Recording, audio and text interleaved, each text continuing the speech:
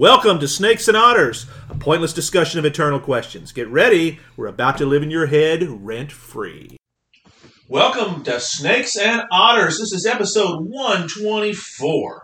I am Martin. And I'm Robert. And I'm Francis, sitting in the captain's chair for some unknown reason. Not sure how that happened, but... just the normal rotation. My turn in the bucket, as they say. Yeah. It's you have the con. I have the con. Well, that's a good... I'd like to think that's a good thing. I see you very, very Sulu-like when you have the con. Oh, no, it's supposed to be Kirk, man. Come on. I don't know that any of us get to Kirk.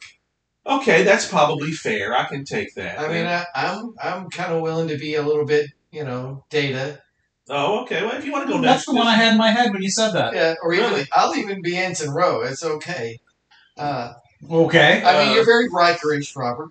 Oh, well, that's because I have the facial hair. Very nice. Well, thing and to I say. did end up with my own minuet. I have my own right head. Well, there you go. So I'm stuck with being Sulu again. You But guys I mean, get this this- cool well, stuff. But Sulu's You could be Wesley. Come on. I mean, He's This a is true. swashbuckler. That's Sulu's true. a swashbuckler. Well, that's true. Foul Richelieu, yeah. But no, we're not going to quote Richelieu this time. No, but we are going to quote some stuff though. We're going to quote lots of stuff Yes, here. this is We ought to Code do of Honor. Richelieu one of those times. But this is Code of Honor. This is where we pull out of great quotations out of whatever bodily orifice we decide, and lay them out for everybody to see. Yes, And and we- it should be a very productive discussion because we're very comfortable here in the Baxter Building. Yes, we are. Yes, We're in Johnny's game room again. Mhm. We've vacated Reed's lab. the experiments are just crowding us in. Yeah, and Yeah. so we went down the hall past the negative zone portal, and now we're hanging out in Johnny's game room, and we're Oh, yeah. very Much more very Yes. comfortable. Very I saw comfortable. an nihilist sitting on the toilet. You got to get him out of there. He's going to ruin Well, the I know place. the fan isn't working in there, so that Oh, that's that good. get a lot of Okay. stink out. But yeah, so far, the force field side, we're good. Yeah, Yeah, 'Cause we don't need any of so that. this should No. be very very productive because That's we're right. very comfortable. So, who's going first? Well, because it ain't you, and we 'Cause it know ain't that. me. That's correct. You want to go first? Mark? Well, you're the captain. Do you want to take it? I can. Just kind of lay this out here. I've struggled at times. You know how I am. I always want to be fresh. I always want to be new. Something we've not done. Yep. Something where it's, even though the subject matter is often, we kind of gravitate towards certain things. That's okay.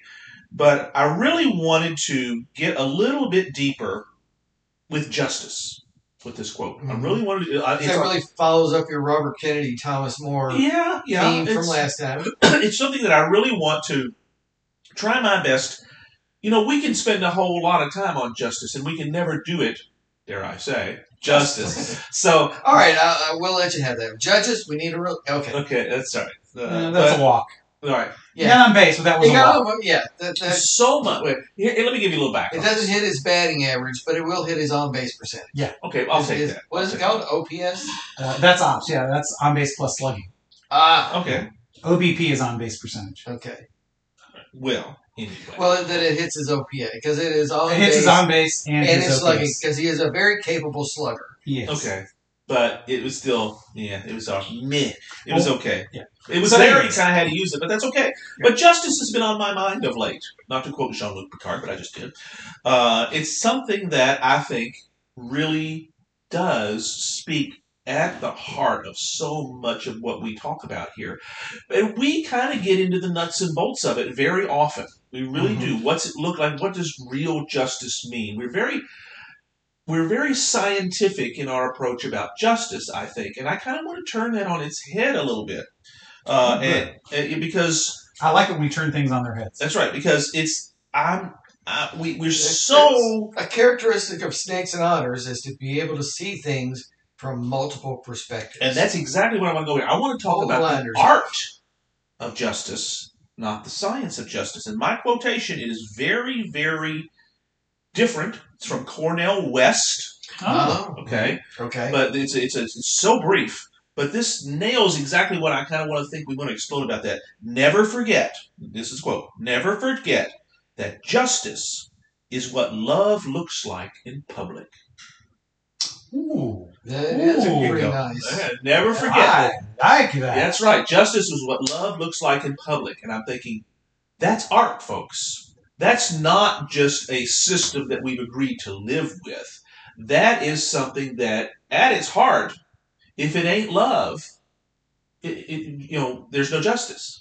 Let's define love here, though. Okay. Because in English we have very few words for love. Other Right. languages can have, up to a dozen or more. Right. You know, Greek is is one of the my telepathic senses tell me Yes. where Yes, you're going. very Greek good. is the primary. I mean, obviously that's the one you and I would go to. Right. Yes. For instance, the Corinthians reading is used in practically every freaking wedding. Yeah. Love is patient, love is kind, blah blah blah. It's caritas is the word. That's not romantic love. No. And to me, caritas should be at the heart of what that quote is. Right. Because caritas is the kind of love where you want the best for somebody else. Correct. You want the best for them to be the best, to have the best, not stuff. Right. But to be the most human person they could possibly be, as we've talked about so many times on this show. Is that the reach your apotheosis? Yeah. Okay. I like that. Becoming God. $12 word in there. I mean, that's certainly... that has a little hint of idolatry towards that in that phraseology there. But yes, I know what you're It saying. depends on which tradition you're coming from. That's right. Because, from a Catholic's perspective, you are what you eat. Ooh. He swings and he hits home run out. And our non-Catholic friends will go, huh? But that's I think I think you put one in the seats. yeah, that's right. Eucharistic theology, folks. Yes, Eucharistic theology. That's yes. exactly what it's right. Which is also the epitome of... Nobody was on base, but it's in the seats. That was so. You got A solo dinger. Solo dinger, that's fine. Run's a run. That's right. They don't count. We're really wearing out the baseball metaphors here. Skip a bit, brother. Let's go back. But talk to me about it. So I like that because caritas, if you want the best for somebody, obviously that is the highest form of love. From a Christian perspective, that should be wanting everybody you know and meet and everywhere to get into heaven, because that should be the highest, best good that you can think of. Right. Now, justice for Americans is a very different thing to think about, because we have been talking about it as a science. Right. We've been talking as the mechanical act of justice. And the differences in philosophies that sometimes go with that. Right. And that, I think, is at the heart of trying to understand love being the public expression, or justice being the public expression of love. Right. Because we are thou shalt not. Right. That's our laws. Our laws are basically thou shalt not. Whereas we've talked before, Roman law is here's the ideal. Yeah. And this is what you should shoot for. That's the kind of justice that I think is better for the growth and perfection of society. Not that we can ever be perfected, but we never stop trying. But we never stop trying. Don't immunize the extra time. Yes. Excellent. Very good. Yeah, because, the ideal of American justice is to seek a balance between the protection of society on the one hand and the rehabilitation of the offender on the other. Uh-huh. Yes. Because it's very important in justice to believe in second chances. Absolutely. It is possible for someone who has committed a horrible act to then be rehabilitated and be productive again. Pay one's debt to society. There are many in this country that would absolutely take umbrage with that. Yeah, You know that. it is That difficult. they see it as punitive.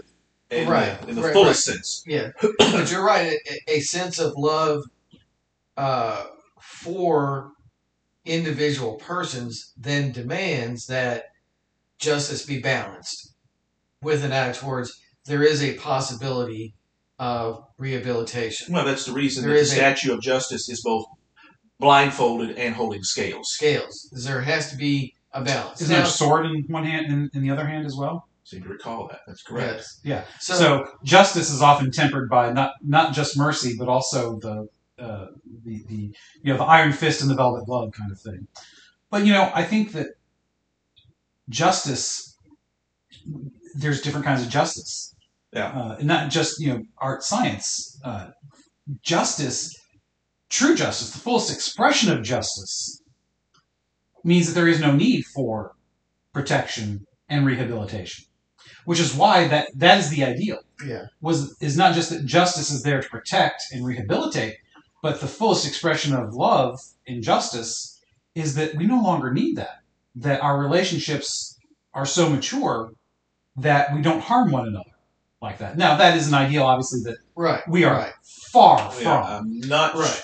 the pessimist in me, which is a very rare thing for me to say, would doubt that that's ever possible. Right, because we are fallen creatures. Right. We are flawed. We are fallen, flawed Inherently creatures. so. Yeah. By our own choice. But But should that not be what we shoot for, though? well, you're We right. should- again, when you talk about the fullness of the human person and realizing the potentiality of a human person, then yes, part of that should just be achievement, but then understanding your actions bear on others. Yes, you have the. When we talk about justice, we also have to talk about responsibility. Absolutely. Life's annoying backpack. Yes, life's annoying backpack. I love it. Yes. I love it.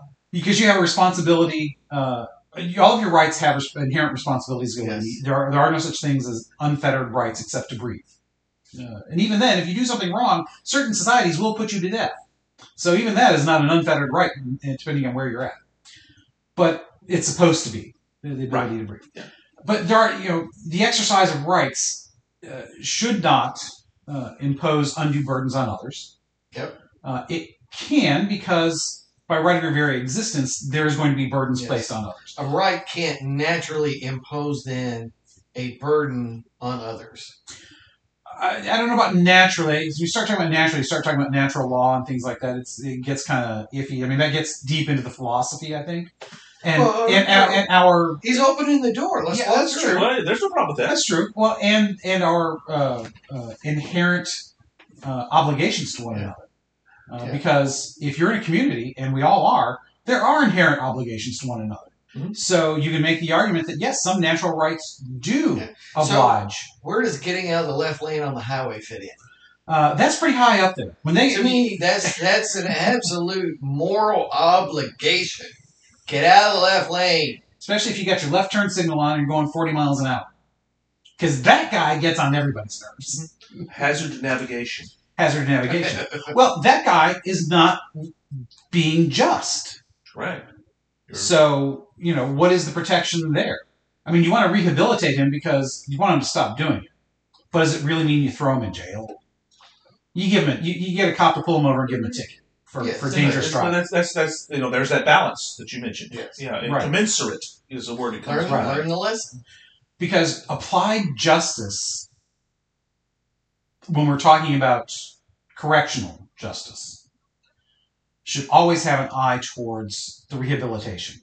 Yes. Yeah, And to be true justice, yeah, as opposed to vindictiveness. and yes, and this is we've had this discussion in some ways before. Although I don't think we've ever really done it on the show. All three of us at one time were very pro death penalty. Had no problem with the application of it. Mhm. After my conversion, I came to change my mind because the death penalty is applied almost exclusively as punitive. Correct. That's my biggest problem with it. Now, my other big problem with it is you artificially cut off someone's possibility of repentance. Mhm.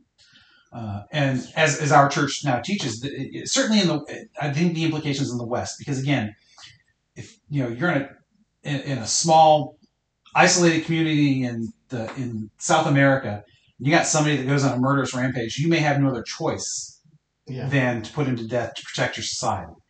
There's no system available. There is no system available to incarcerate that person, and take it to the extreme. You're in the middle of a zombie apocalypse. Somebody turns or is about to turn. I do not think it would go against justice to take care of that person either ahead of time or after, because there's a danger to somebody that you cannot mitigate. Well, the Wild West is a great example of that. When you turn loose all these killers from the Civil War and send them out west, you're hanging them left and right because they're killing people left and right because they have all their moral compassing is gone because of what they've witnessed. Which is a failure of justice Absolutely as the public expression of love. Because we have failed them. In some way. Correct, and Yes. but we as a society at the time was probably unwilling to admit that. I don't think I think Not sure our we understood conceptions either. of this are relatively new in the modern Yeah. world. They I are. think so. I Yeah. think philosophers would we could probably find these Right. ideas for a long time. Again, you're talking Cornell West, a contemporary. Yes. You're not. This is not a 14th century thing. I mean, But it has its roots there. Yeah, it That's right. does. Yeah. It has its roots in Aquinas. It has its roots in Aristotle, but it is a modern condensation, collectivization. Terrible word. Well, no, it fits here. It works. Yeah. Of an idea of, again, Summation. yeah. If you Better than collectivization. if you have a love for your fellow human being, regardless of race and creed and color, like we're supposed to, then yes, we understand there is a punitive and protective nature of justice. That's love for the victims. It's still important. And there is a love for the convicted as well that must be an eye towards It's humane treatment must be humane given. treatment. And yeah, nobody Right. should be sentenced to what prisoners often experience. That's your sentence is not what Andy went through at Shawshank. Your sentence is to be confined from the rest of society.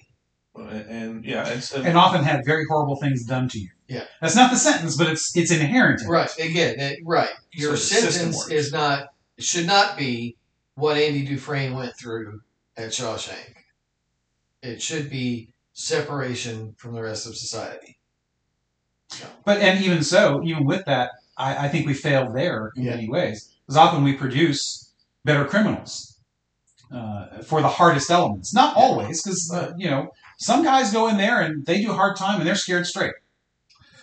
Great, that's what is always wished for, but far often. but far often That's that's not. not the case. And some come out and are not able to handle the open, non-regimented life. Right, like the old guy who gets the parole in Shawshank, and what was his name? Boyd, right? No, I thought it was something Biggs or something like that. I don't know. It's the old guy. Yeah, He'd been James incarcerated for like 40 years. Yeah. And Yeah. so he goes to this little boarding room that is his halfway house, what we call it today, and he eventually hangs himself. Can't handle not being in this regimented environment. Right. And you've got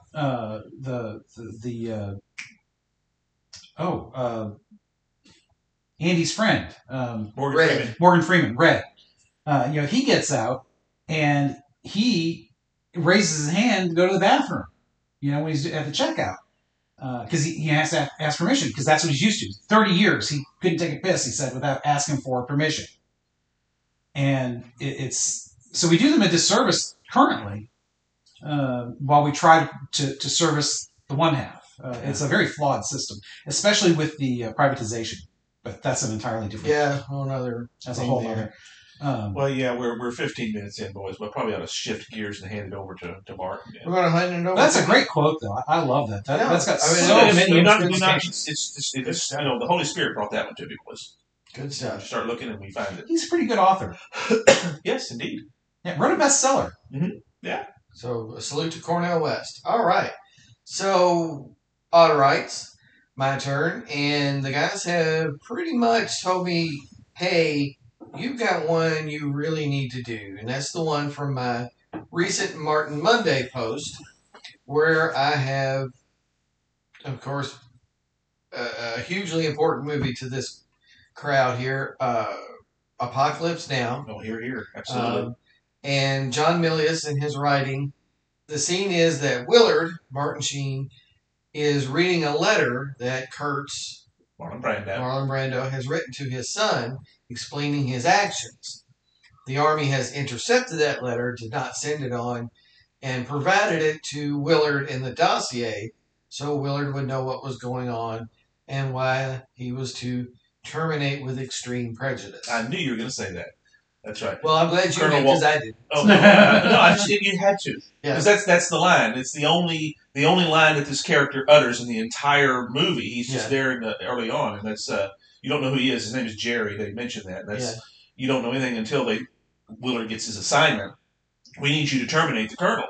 He goes, what? Terminate the colonel? And this guy Jerry, who's apparently some sort of covert operations guy. It's just, hinted that he's CIA, maybe. Right, exactly. So that's all he says is terminate with extreme prejudice, which is more than, we don't just want to kill him. We want to send a message to anybody like him that thinks that they can go off on their own. Yeah. Don't you do this, or we will kill you. Yeah, That's all very nice, but we still haven't actually heard his quote. I know. I'm bringing it up here. That's great. Well, he's turning my quote into his with the Francis preamble. Yeah. Anyway, the line from the letter, again, is Kurtz to his son. Kurt has been charged with murder. Kurtz has been charged with murder. And he says, as for the charges against me, I am unconcerned. I am beyond their timid lying morality, and so no longer care. And so the guys have really picked up on the I am beyond their timid lying morality. Obviously, when you flow from justice, the next question from justice is morality. Right. What do you base justice on? Yeah, what is morality? What does that mean to be a moral person? Justice is the application of morality. Yes. And of course, these guys, we've talked Thomas More, these guys are Aquinas people, we've talked Aristotle, we've done Nietzsche. We've done Nietzsche. So, of course, to me, this was a very Nietzschean quote. Right. Oh, very much so. And I thought, this is definitely, Milius had to have been somebody, he had to have studied Nietzsche at some point. He did. In fact, if you might remember his movie, Conan the Barbarian, it begins with the Nietzschean quote, the most famous of all, that which does not kill us makes us stronger. Milius is a huge devotee of Nietzsche, that's what he's channeling here. Yeah, he's definitely channeling this idea of what is morality. The old morality has failed us. What is our new morality? And he's setting Kurtz up to be this person who's beyond what the general at Natrang and these other people, what they thought, what their thinking is. And even the general, in giving Willard the assignment, is talking about, practical military necessity, the new morality. These things are in conflict, and we don't always end up with Lincoln called the better angels of our nature. Yeah, he's out there beyond the pale, and he's still commanding troops, that sort of thing. And so, try to justify this, in many respects, unjustifiable order that they're giving him. Oh, yeah. Giving, this order to assassinate an officer in your own army. Mm-hmm. And telling Willard, you realize this operation does not exist and will never exist. Right. But the guys, of course, have really latched onto this with me, this idea, and we have posted on it, and Robert followed it up really well. But yeah, it sinks the hooks in me. This idea of, okay, there's a certain morality, but what is the origins? Where do you derive a morality? And a lot of people would say, well, because I grew up in church or this or that. But what if you didn't? How do you arrive then at what's right, what's wrong? Of course, Nietzsche's answer is it's an intellectual exercise. You build yourself intellectually. Again, that's what Kurtz has said he's done. He's built himself intellectually beyond the generals at Natrang. That's a flawed argument, in my opinion, because no man is an island, meaning you are influenced by everything around you. It is impossible to build up your own morality that is not influenced by everything you know and have seen. Right. And that still fits Nietzsche as well, because Nietzsche's in this experiential tradition like a John Locke of your experiences, your perspective influence what you are, and that's going to influence your intellectual development of this morality of where you are. Which is what kind of the whole story about Kurtz is. It says in there that he's split from the whole program. Yeah. Which is exactly why he's seen as insane, which is where the whole conversation starts. It's that he's gone insane. Yeah.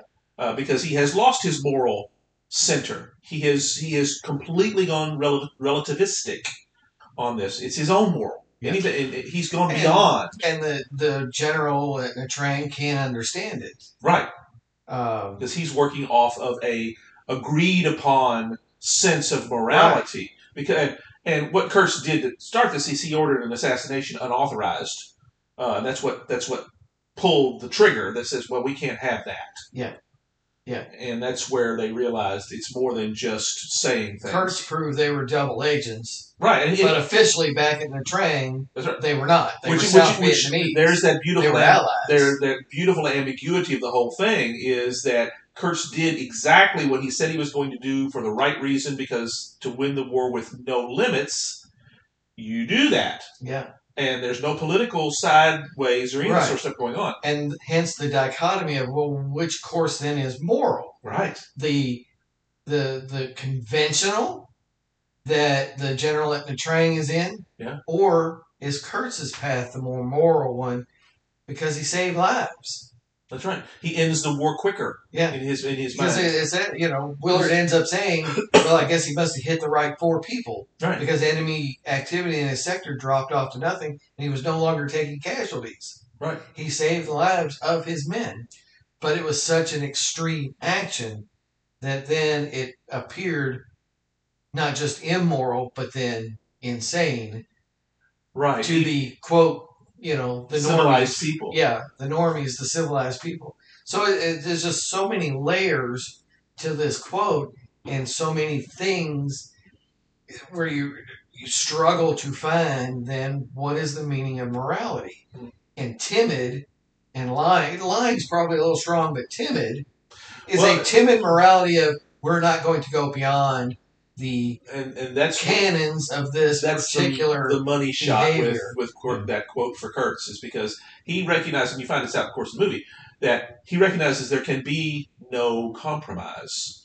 Absolute warfare means the absolute destruction of the enemy at all times, and you have to lay aside conventional morality because the enemy has already done that. They've already done it. Again, that very famous line.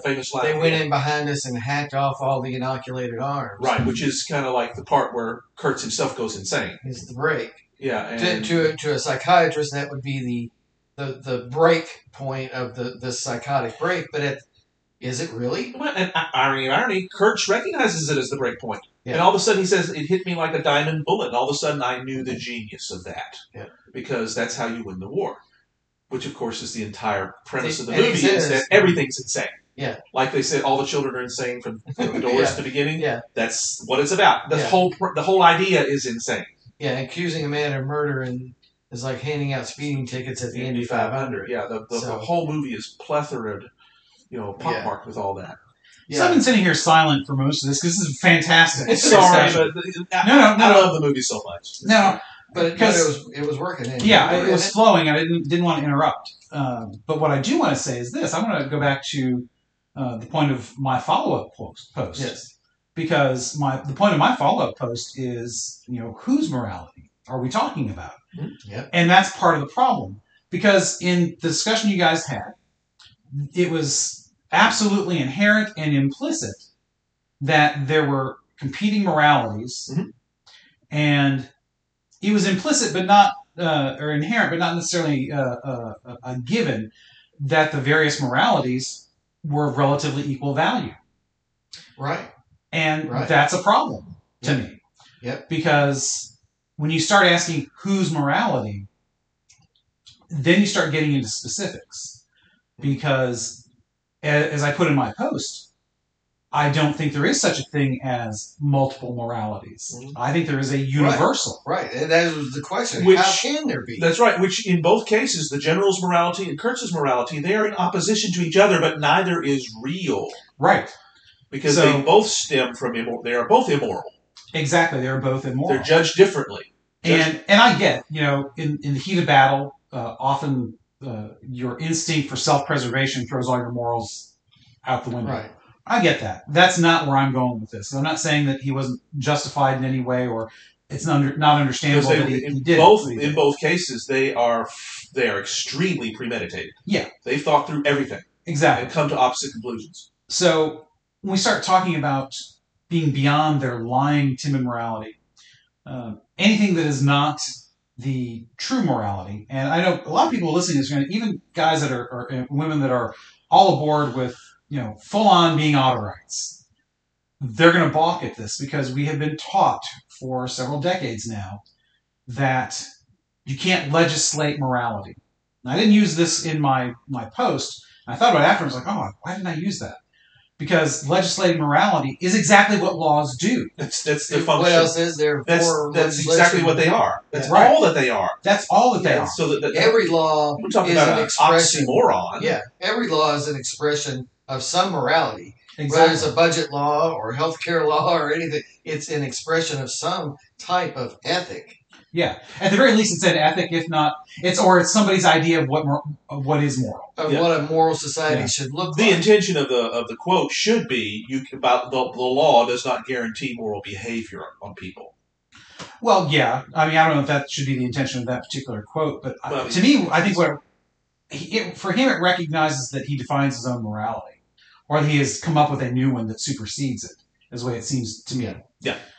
But for me, the quote means, I am beyond your lying, timid lack of morality. Because if everything is relative, if we can't legislate morality, it is no morality.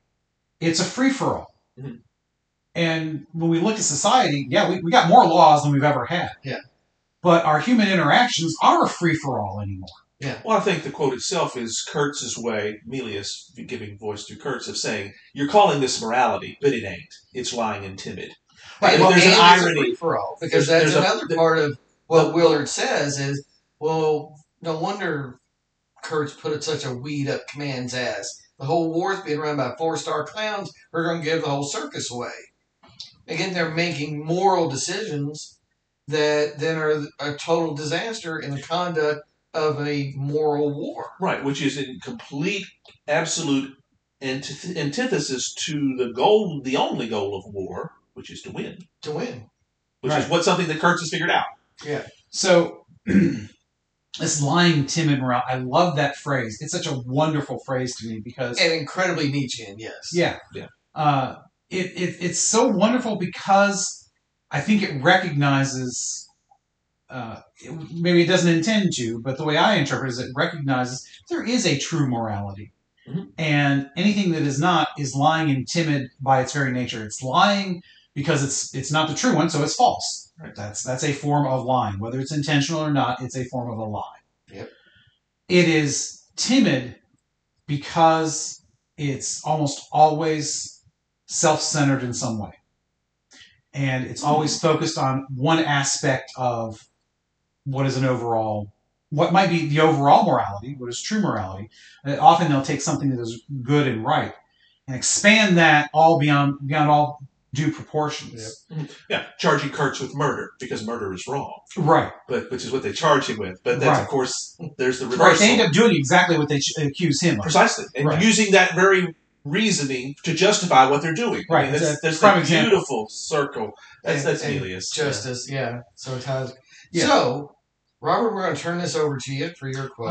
How about before we do that? The bourbon break. Yes, let's do a That's- bourbon exactly. We need to do the bourbon break because we always like to have a nice brief bourbon before Robertius Malarius hammers us home. Yes. So, yes, before Robertus Malleus takes off with us, I am drinking Russell's Reserve. Oh, you did. Would you pass the bottle that's on your right? The here, bottle's sir? beside you, Mr. Howard. Oh, Yes, sir. you have finished it. Oh, Yeah, He so finished it, yes. there was about one good slug left in the Russell's Reserve 10-year-old.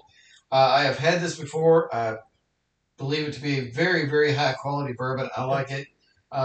Woodsy, not overpowering, not a ton of maple syrup or caramel or any of that, but just maybe a hint. Stays on the tongue well and has a nice warmth all the way down. So the Russell Reserve 10-year-old. We'll have to buy that one again because Yes. I know I had a little of it, not very much at all. I'm not sure looks what like there's happened. a bit of a sip in there. There's a sip left. You're absolutely right. Well, I'll have to make sure we don't have another glass. Well, I'll have to finish what I have then. And next episode or so, Yes. I'll finish that off. We can probably make that Francis, work. you go ahead. What did you have? I went back to Basil Hayden. You know, we cracked that bottle last episode, and it stands there commanding me to, there's a reason it's my favorite, and it's not just the genealogical connection. It is so smooth. Yes. and there's a reason it's one of the best. Yeah. And- Well-aged. well-aged. and just flavorful. It's got power, and yet it's got light touch. The way you describe Russell's is actually one of the ways I would describe the Basil Hayden.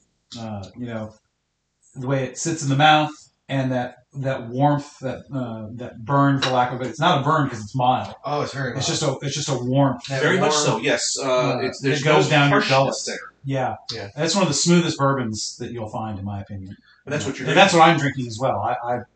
It's one of my favorites. Yes. Yes, sir. But the first bourbon I ever had. Yeah. Yeah. So, I mean, starting out with that, that's Well, pretty you good. never forget your first love, right? That's right. That's it. right. Why not? Yeah. Then again, you might.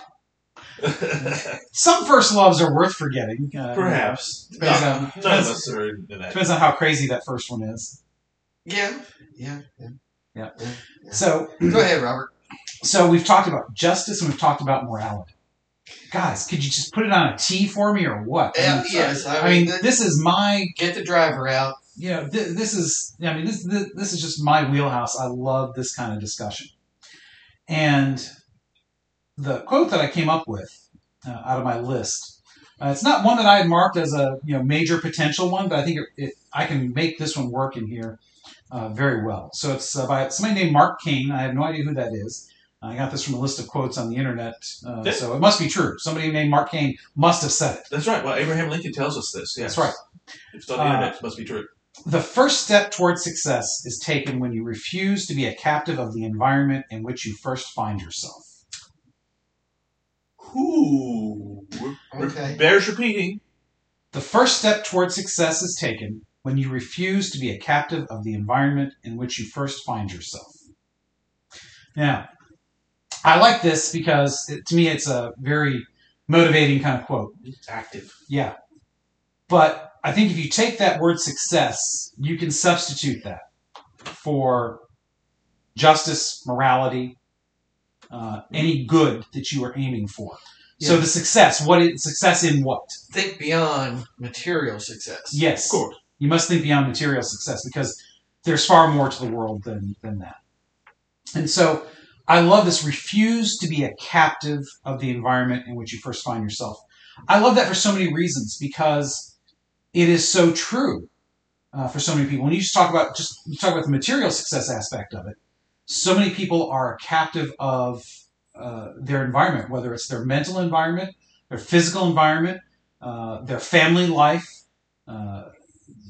All of these kinds of things go into shaping us, and quite often, and I think this implies a dramatic success. Mm-hmm. Just getting a job at the local and there's anything wrong with a local factory. Just getting your basic job at a local factory or getting an office job somewhere, something that everybody does everywhere, every day, is not necessarily what this is talking about. Because when you refuse to be a captive of that environment, to me that implies that you are seeking to better yourself or better society. Because I think it goes as big as that. And you're willing to go beyond their lying, timid morality in one sense. So the big sin would be stagnation. Can be, yeah. Is that yeah. kind of what this is? You think this is what I think so because stagnation, you're either you're living or you're dying. Well, that's right. You're growing or you're dying. Get busy living or get busy dying. Exactly. It ain't. Yeah. Well, I mean, Augustus McCrae it ain't dying. I'm talking about. It's living. Right. It's the same thing. So, if you're growing, every organism grows until it dies. Mm-hmm. I mean, some of us we grow wider, but obviously we don't keep getting taller and taller and taller. We get fatter and fatter and fatter. But the point is that you're getting more fully yourself. Is the way I take that. I love that idea. Constant change. Yeah, constant should be. It's Japanese principle: constant, never-ending improvement. Improvement. Yes, that's the better way of putting it. That's the best way to put it. Mm-hmm. I believe they call it KANAI. Or no, that's the acronym. Kaizen. Is it Kaizen they call it? Kaizen. That might be right. I think it's Kaizen. The acronym is KANAI, constant, never-ending improvement. And you have to step out of your comfort zone. Yeah. And that's often the environment you're captive of when you're in that comfort zone. And that comfort zone can be anything. It can be that false morality that we have subscribed to, sometimes knowingly. Yeah. Sometimes we comfortable. think because it's comfortable, because it serves us, Yeah. Yes, that's right. we adopt. As a matter of fact, if you adopt a lying, timid morality, it's always because it serves you. Either it serves you directly, or it serves you by keeping you alive for not rejecting it. Yeah. Because sometimes rejecting that lying, timid morality gets you killed. Or at least gets the or order to be as killed. an outcast. Yeah, or you're outcast. Yeah, Which in early societies is the same as a death sentence. Right. Right, I mean, think yeah. of the classic westerns. Somebody get a rope. And then there's that one guy that says, "Nope, we're not doing that. We're stand trial first. We're going to stand Come on. trial. We're going to do This this is the right way." And then we'll hang him. And then that person becomes kind of this outlier, this outcast of the community. That's right. Even when the cowboys come up to him and say, "Turn him loose." Well, I'm not. Well, We're I'm quoting not. Tombstone here, folks. I've slipped Well, right into it. And there is that element of justice in this too. Yeah. Yep. Because stepping outside of that comfortable environment to strive towards that success, whatever it may be, I am presuming it's the betterment of yourself and humanity, because that is the ultimate ideal to strive for, is to better yourself and humanity. And so, to me, that is the same as saying it is the public expression of love. Because you do it out of love, wanting the best for everyone else. Yeah. Caritas. Yep. So it is also justice. Which these things are always outwardly focused. Yes. Inwardly focused is always wrong. Depending. I'm questioning. See, because for me, not to try to knock Robert down a peg, because I love the direction it's going in, but improving humanity is a pretty big job. Yeah. That might be beyond a regular guy from Fern Creek. But if I can make myself better, even a little bit at a time, and I can make moral decisions, and I can become a more intellectually fulfilled and vibrant person, then hopefully I am influencing society in a positive way. Right. That's part and parcel of what I'm talking about. It doesn't necessarily have to be a grandiose. I don't have to be Mother plan. Teresa. Yeah. Right. No. Well, you can be inwardly focused, but you cannot be exclusively inwardly focused. I think because that's where absolutely, because you have to be able to accept. To a little theological here, you have to be able to accept the grace.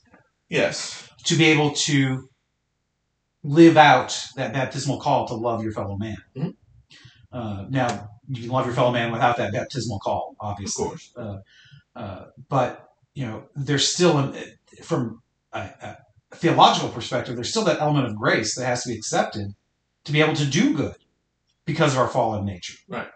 So, Left to our own devices, we will be fighting each other for scraps of meat. right. I mean, Lord of the Flies. Exactly. Yeah, I was. Well, I forget who said it, but I still think it's true. Women are the closest to divine in humanity because they are, not just because they're fun to look at. They're the civilizing influence. They're the civilizing That's influence. That's right. They're the civilizing influence their on nurturing nature makes it much more difficult for them to be injurious of others. Exactly. Whoa, man, that's some heavy lifting stuff right there. So, and that points back to a universal morality. Mhm. So, I think there are things that are always true no matter what. Murder is wrong, and by murder I mean not just killing. Right.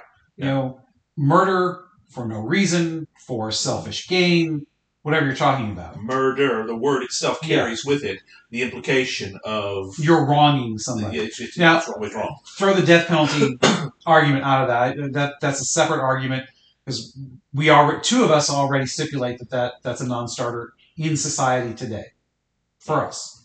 For those that it's not, I understand the position because I held it. But that just muddies the philosophical waters here. I want to stick at a little bit higher level. But that universal, we don't steal from one another. Cultures do not grow up without certain laws, including you can't kill anybody, you can't steal from anybody. We really don't even like you to covet somebody's neighbor, the neighbor's wife. Because that's the root of it anyway, is coveting. Yes. First principles, Marcus Aurelius. Exactly. Man, we brought in Marcus Aurelius. Man, you Love are it. good, man. Love I'm it. You on fire. Well, I'm stealing from Hannibal Lecter, which might not be an That's close enough. It sounds good enough. Yeah. Read, Marcus Aurelius for what do we do? We first begin to covet. Right. We want something that is not ours. That's the root of these sins. We focus coveting. inward. You want to talk about the root of sin? What is the root of sin? Pride. Mm-hmm. I deserve it. Mm-hmm. Yeah. It's always focused on the self. Focus on the self. Who are you to have a $35,000 seat at the Met Gala? I'm just as good as you. I could have one as well. Exactly. and you're willing to, and of course here's where it goes off the rails and some people are willing to kill somebody else for that stuff. Oh yeah, out of revenge because they have something they do not. Yeah, that's where the law has to be the arbiter of this is acceptable and this is not. Right, to bring good law. Because as we saw in our last episode, that coveting what the Jews had by Hitler and his cronies led to the Holocaust. That's right. So law must law and is they supposed to serve both justice and morality. Protect and serve. That's what they put on the police cars. Got it. That's right. That's what it's supposed to do. There is universal morality. All cultures have common rules that they try to live by. Mm-hmm. And, I don't know now, the ones that allow murder, like honor killings and what have you. Honestly, I believe that's a perversion. It is. Yeah. It is. It's not an outlier because, such a huge quantity of people subscribe to that. Well, therein lies the problem is sometimes the democratic way of doing it, just because we all agree on something, does not make it right. Right. And that's where where that sort of thing, there's that perversion where it comes from. It's the entire country going insane. That's exactly it. That's right. Same thing. Yes. Majority rule, minority rights. That's the thing that if a well-functioning democracy is the wolves deciding what's for dinner, but the sheep having a veto. Yes. Yes, that's the democracy turning into the republic. Yeah. Yeah. And so, justice, morality, and stepping outside that environment that you're captive of, it really does go together. Because all of these outside forces that make us captive, they're almost always going to be some form of injustice and a false morality. And that's why we have to step out of that environment that we're being held captive in, because those conditions exist. They're preventing us from doing good and being better than we are. It's okay to stand to thwart history yelling stop. Yes.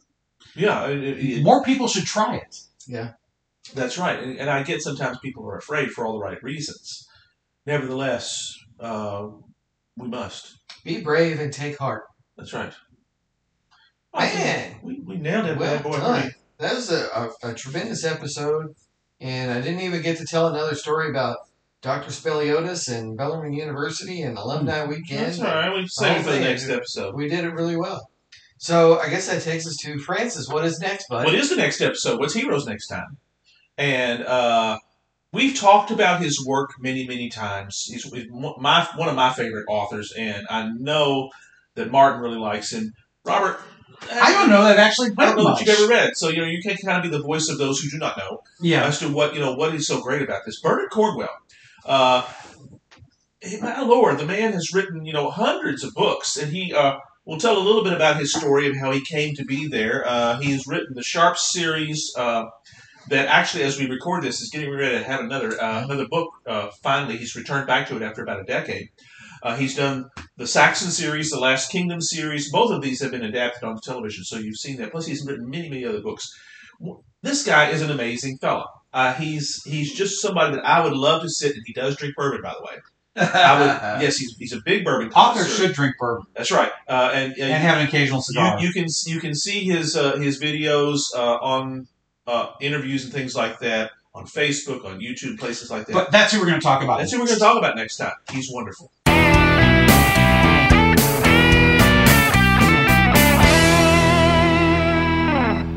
Hope you enjoyed another pointless discussion of eternal questions.